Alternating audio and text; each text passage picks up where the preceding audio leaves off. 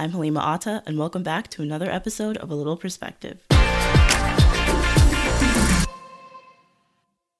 So happy Thursday, everyone. We're back to our regularly scheduled program, releasing episodes every Thursday, again, as opposed to every Friday, which has been the norm for the past month or so. I don't even know how long I've been doing this, but definitely the past month and a half or so. So I should probably say we're back to our regularly scheduled schedule, if that's a good phrase to use. With that being said, today's personal anecdote actually gave me the entire idea for the topic I'm going to be talking about today, which, if you haven't read the title, would know pertains to environmental awareness. So earlier this week, I was reminiscing about a TV show that used to be one of my favorites. It's called Adam Ruins Everything. It's informational, kind of like my podcast, and it used to be hosted on True TV, but I'm pretty sure it branched out to another network. I could be wrong. But anyways, it's a program hosted by Adam Conover, and it just explains a ton of societal issues and random topics in a comedic and very informative way. One topic in particular that he covered on the show was the topic of going green, making efforts to be more environmentally friendly, whether that's investing in an electrical vehicle, using products made from recycled plastic, among various other practices. But as the entire basis of the show relates to Adam finding flaws and inconsistencies within certain topic areas, it proved to be a very intriguing episode. And I found it especially interesting because I thought there was no way a flaw could be discovered within the environmental justice sector, but there were many of them. And that's what gave me the entire idea for this episode. I love going in depth about stuff, so this is obviously a great method for me to do that. Before I give some brief context on this issue, though, it's important to realize how extensive the impacts of poor environmental regulation can be. According to a 2020 study conducted by the Greenpeace, Southeast Asia, and the Center for Research on Energy and Clean Air, that was a very long name, in the United States alone, air pollution from burning fossil fuels is linked to an estimated 230,000 deaths and $600 billion in economic losses annually. The fact that the impacts of activities such as fossil fuel burning and plastic consumption, just to name a couple, don't solely impact land itself, but also the human inhabitants of Earth altogether and the economy, just to name a couple, just shows how extensive this whole issue is. So as time continues to progress, more people are beginning to grow aware of these effects housed on the planet as a whole, with them becoming a lot more adverse every single year. These people actually include business owners involved in fossil fuel corporations, the fast fashion industry, among other sectors that play a huge role in the emergence of new environmental issues. But of course, given that air pollution is linked to billions of dollars lost on an annual basis, these manufacturers are coming up with new solutions to combat things like pollution and climate change in general. Whether through the invention of new electric, battery-powered cars, products made from recycled plastic, or new policies enacted within fashion companies, efforts are definitely being made in an attempt to reverse the extensive implications of pollution.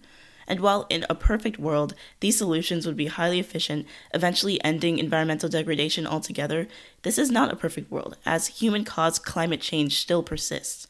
Meaning, as that episode of Adam Ruins Everything proved to me, there are many misconceptions about the potential for these solutions to actually contribute to a more sustainable future.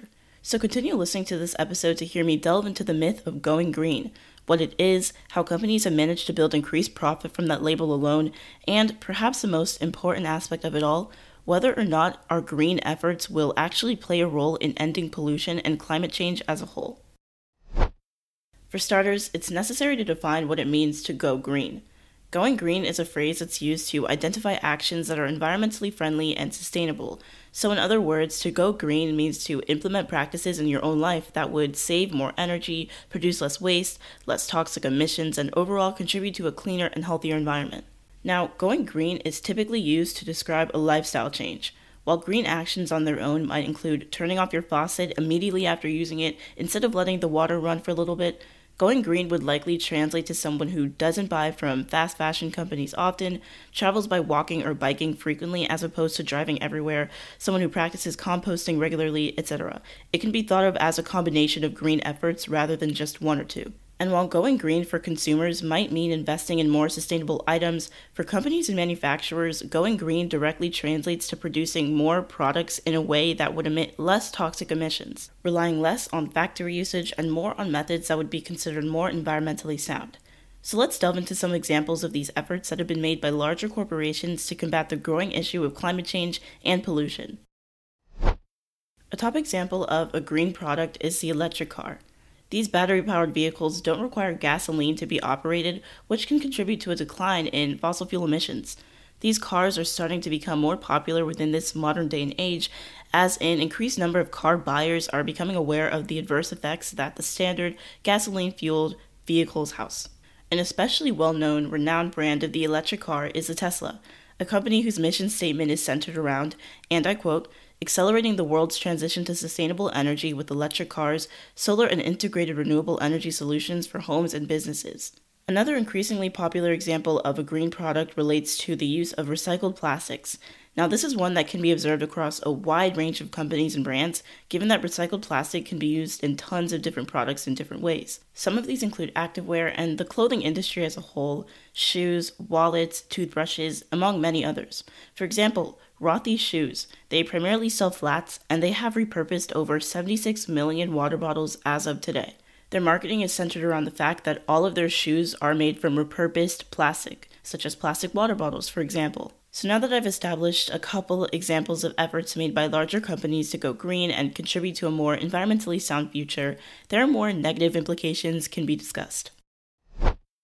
While the phrase going green typically suggests a complete 180 from harmful practices that play a large role in ruining the environment, green efforts made by companies aren't exempt from having negative effects on the environment. To start with a commonly recognized method of going green, buying electrical cars doesn't completely resolve the issue of extensive fossil fuel usage. There are still negative effects posed by the creation of electric cars, and the first pertains to how these vehicles are made. While fossil fuels aren't emitted from these cars, they're still utilized to create them. Because electric cars are electric, they're powered by batteries, which heavily rely on emissions to be created. And even disregarding this detail, electric vehicles are often charged via coal-heavy power grids, an obvious source of fossil fuels which can be observed throughout much of the Midwest United States. And this negative implication of electric vehicles has even been noted by professionals within the field. According to Jeremy McCallick, a professor of engineering at Carnegie Mellon University, if you've got electric cars in Pittsburgh that are being plugged in at night and leading nearby coal plants to burn more coal to charge them, then the climate benefits won't be as great, and you can even get more air pollution. Another issue posed by electric vehicles also pertains to their batteries, and more specifically, what they're typically composed of. Most batteries found in these cars contains a raw material called cobalt, and although it isn't a notorious fossil fuel, it still has proved to be controversial as environmental concerns surrounding it have been raised. While cobalt plays a significant role in developing renewable energies like solar and wind power, the process in which it is developed is especially harmful.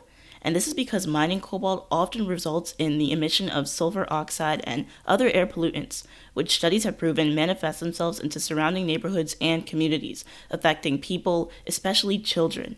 Additionally, when you consider the fact that the overwhelming majority of cobalt is sourced in the Democratic Republic of the Congo, where workers are subject to using few protective tools to mine these materials, the use of cobalt becomes a human rights issue as well, much like sweatshop labor. And yet another commonly recognized method of going green is the use of recycled plastic. Luckily, the issues posed by this so-called green product don't propose as adverse effects as cobalt mining, but rather have to deal with its cost and overall ineffective nature. What many fail to consider about plastic is that only a fraction of it actually gets recycled. But even for those plastic products that do make it past the recycling stage, a new issue is posed.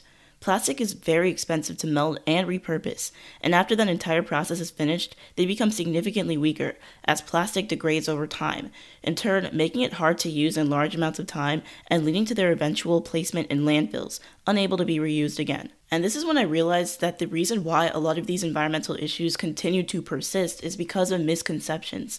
While a lot of people think that recycling is something that's used very frequently within the plastic industry, it's not, given that only a very small fraction of the plastic that's sent to be recycled is actually recycled. And because of that, a lot of people think that they're doing more good than they really are, when in reality, the fact that people continue to consume plastic and covering it with the umbrella of the shield that it'll eventually get recycled is just contributing to even more environmental degradation. But to return to my previous point, plastic does not last for a very long time. In terms of quality, obviously it's not able to decompose for a very, very, very long time. But in terms of quality, it's something that's used in the short term. We can't really reuse it as much as we would like to, meaning that the cost of recycling plastics is converse to that of just making new, fresh plastic, a process whose cheapness has led to it being relied on a lot more than repurposing, ultimately contributing to environmental issues like air pollution yet again because it's so cheap, which leads a lot of companies and businesses, large ones at that, to gain a lot more profit than they would if they repurpose plastic and invested in the process that it takes to repurpose it. While I've only discussed them up to this point, electric cars and recycled plastic products aren't the only things that can contribute to pollution while being disguised as green products. The fashion industry is actually one which plays a significant role in the misconceptions surrounding going green, so much so that an entire label has been created that I would like to allocate to the fast fashion industry, one which is known as greenwashing. Now, this is a topic that I've actually covered before on the show towards the end of season 1 in an interview with Estelle, the founder of Ethica Clothing, which you should definitely go check out on Instagram at EthicaNYC. It's a sustainable brand which is centered around thrifting and repurposing items that would typically go to the landfill. To give some background on it though, greenwashing is a process of conveying a false impression or providing misleading information about how a company's products are more environmentally sound. And while this term isn't exclusive to the fast fashion industry, I decided to talk about its role in the fashion sector because it's where a lot of people see it the most. A really good example of this is H&M's Conscious Collection. It's a clothing line within H&M that promises sustainability and allows the public to believe that their products are created using solely ethical practices. Similarly, their clothing recycling bins make it seem as if all of the materials that are given to them are repurposed to create new, sustainable clothing. But according to environmentalist Elizabeth Klein, only 35% of the clothing collected is used at all. Most of these clothes end up making their way to the landfill eventually, and it's another example of why I believe that misconception is one of the biggest reasons as to why these environmental issues still persist. A lot of people do these things as in engaging and participating in these clothing lines and these sustainable, quote-unquote, sustainable clothing lines because they feel like they're doing good. And people want to do good. Who doesn't like to do good things for the environment? But a lot of these good things are actually harmful, doing more harm than they do good, with their positive impact being minuscule. 35% of clothing donated is not a lot, especially when you consider the volume, the immense amount of clothing that is donated to H&M every single year through their recycling bins, through the Conscious Collective program. You realize that the effects of the donation programs are really ineffective, which means that so many clothes just get donated to nothing and end up in the landfill, which is where a lot of people want them to avoid ending up. And it sucks, especially because you realize that a lot of the people that engage in these types of things are engaging in them blindly, thinking that they're actually doing something good for the environment and for human rights, and really when their effects are just the complete opposite. And a lot of people typically don't research these lines before they engage in them. It's something I'm guilty of doing, like I'm a human, we all make mistakes. But when you realize that a lot of these labels, such as biodegradable, animal-friendly, eco-friendly, are just tactics that just deceive people, a lot of people are actually engaging in them because a lot of us aren't doing research to find where these items are actually going. So a piece of the solution to this problem lies in that fact alone, like that statement alone. Before you engage in a line that claims to be completely sustainable and ethical, you want to do your research on it, because I know that's a really vague term to use, like do your research, but it's important to actually look up online. The internet is free. There's a ton of resources. It's really important to just look online and find information, insight into the actual practices of these companies, including where they get their products from, if they have sweatshops, how the working conditions are in these places, so that you can make a more informed decision as to whether or not you actually want to support them. So overall, this promise of sustainability and environmentally friendly practices is just a giant misconception, which successfully leads a lot of customers to think that green products are actually efficient, actually green, when in reality their positive effects are almost non-existent relative to their negative ones. But on the topic of sustainability, I think the reason why a lot of people don't think that they can live a sustainable lifestyle and don't even make an effort to live a sustainable lifestyle is because a lot of people assimilate sustainability to cost and more expensive items, when that is not the case at all. So to add another personal anecdote, I was scrolling on TikTok the other day, because when am I not, and I came across a video of this girl doing a Shein haul with a ton of items, at least like $300 worth. And if you know that Shein's pricing is really, really cheap, that's a lot of items. Anyways, she justified her overconsumption by saying that she also buys from Zara and Urban Outfitters, a comment which was met with a lot of positive reactions in the comment section. People were praising her for also balancing out her spending habits and buying from places like Zara instead of solely Shein.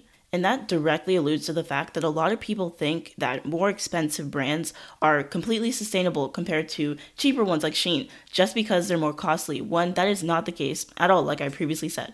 In reality, all of these companies are still part of the fast fashion sector, regardless of whether their shirts cost $3 or $50, because more expensive fashion companies are not exempt from participating in harmful practices. The term fast fashion isn't exclusive to cheap brands. When you realize that labor violations have been made by garment manufacturers that supply to Urban Outfitters, Zara has made significant efforts to minimize material waste in years, and all of their factories, including Zara, Urban Outfitters, and Shein, have unethical conditions. They are all part of the same problem. They're all part of the fast fashion sector. So in this sense, Shein actually isn't that bad compared to these other brands, because at least they're not lying about the fact that they're quote unquote sustainable. They're upfront with it. They're blatant. They don't ever say that they're sustainable, that their working conditions are good. They just don't address it. So oddly enough, Shein might be one of the better fast fashion companies compared to brands like Urban and Zara, because they're not lying. At least they're upfront and blatant about their unethical practices. Brands like Urban Outfitters, on the other hand, are very sneaky about these labor violations, their unethical conditions and practices that they made in the past and that they continue to make, because they're fooling people. They swindle people into believing, I hope I use that term right, swindle, but they're tricking people into believing that by buying from them, you're making an effort to contribute to sustainability when it's just as bad as shopping from Shein.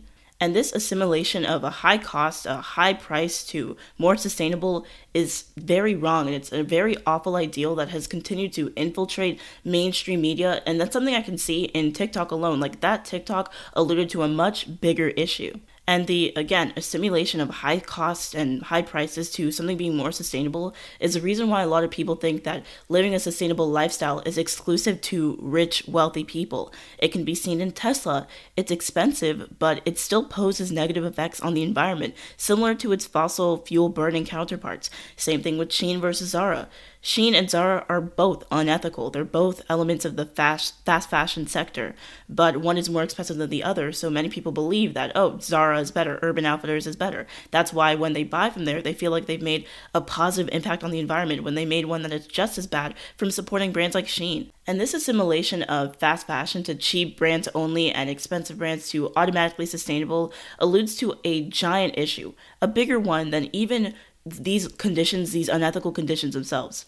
The misconceptions surrounding what the real cause of environmental issues in the fashion industry is.